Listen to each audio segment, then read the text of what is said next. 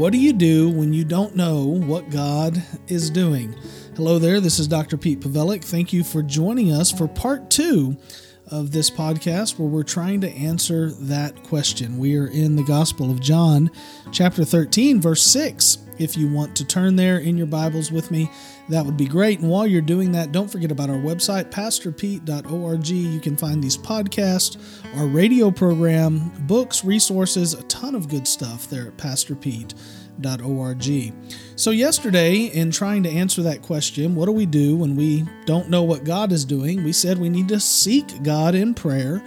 We need to study the scriptures, and we need to stay steadfast in our faith even when we don't understand what God is doing. Peter didn't know what Jesus was doing. Here in verse 6, it says, he came to Simon Peter, asked him, "Lord, are you going to wash my feet?" And Jesus answered him, "What I'm doing, you don't realize now, but afterward you will understand." "You will never wash my feet," Peter said. And Jesus replied, "If I don't wash you, you have no part with me." Peter was having a really hard time here understanding what Jesus was doing.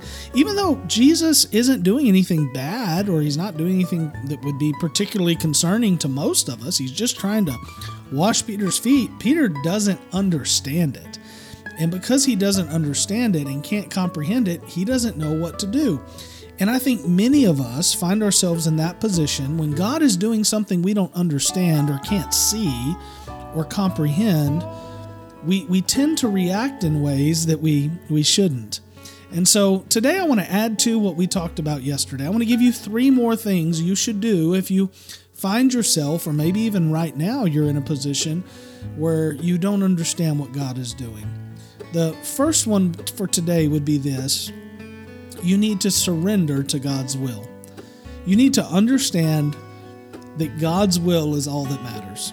That God is sovereign, that God is good, that God loves you, that He cares about you, and your prayer needs to become, "Lord, not my will, but your will be done." Even when you don't know what God is doing, you surrender and submit yourself to the will of God and trust that He is a good Father and He loves you.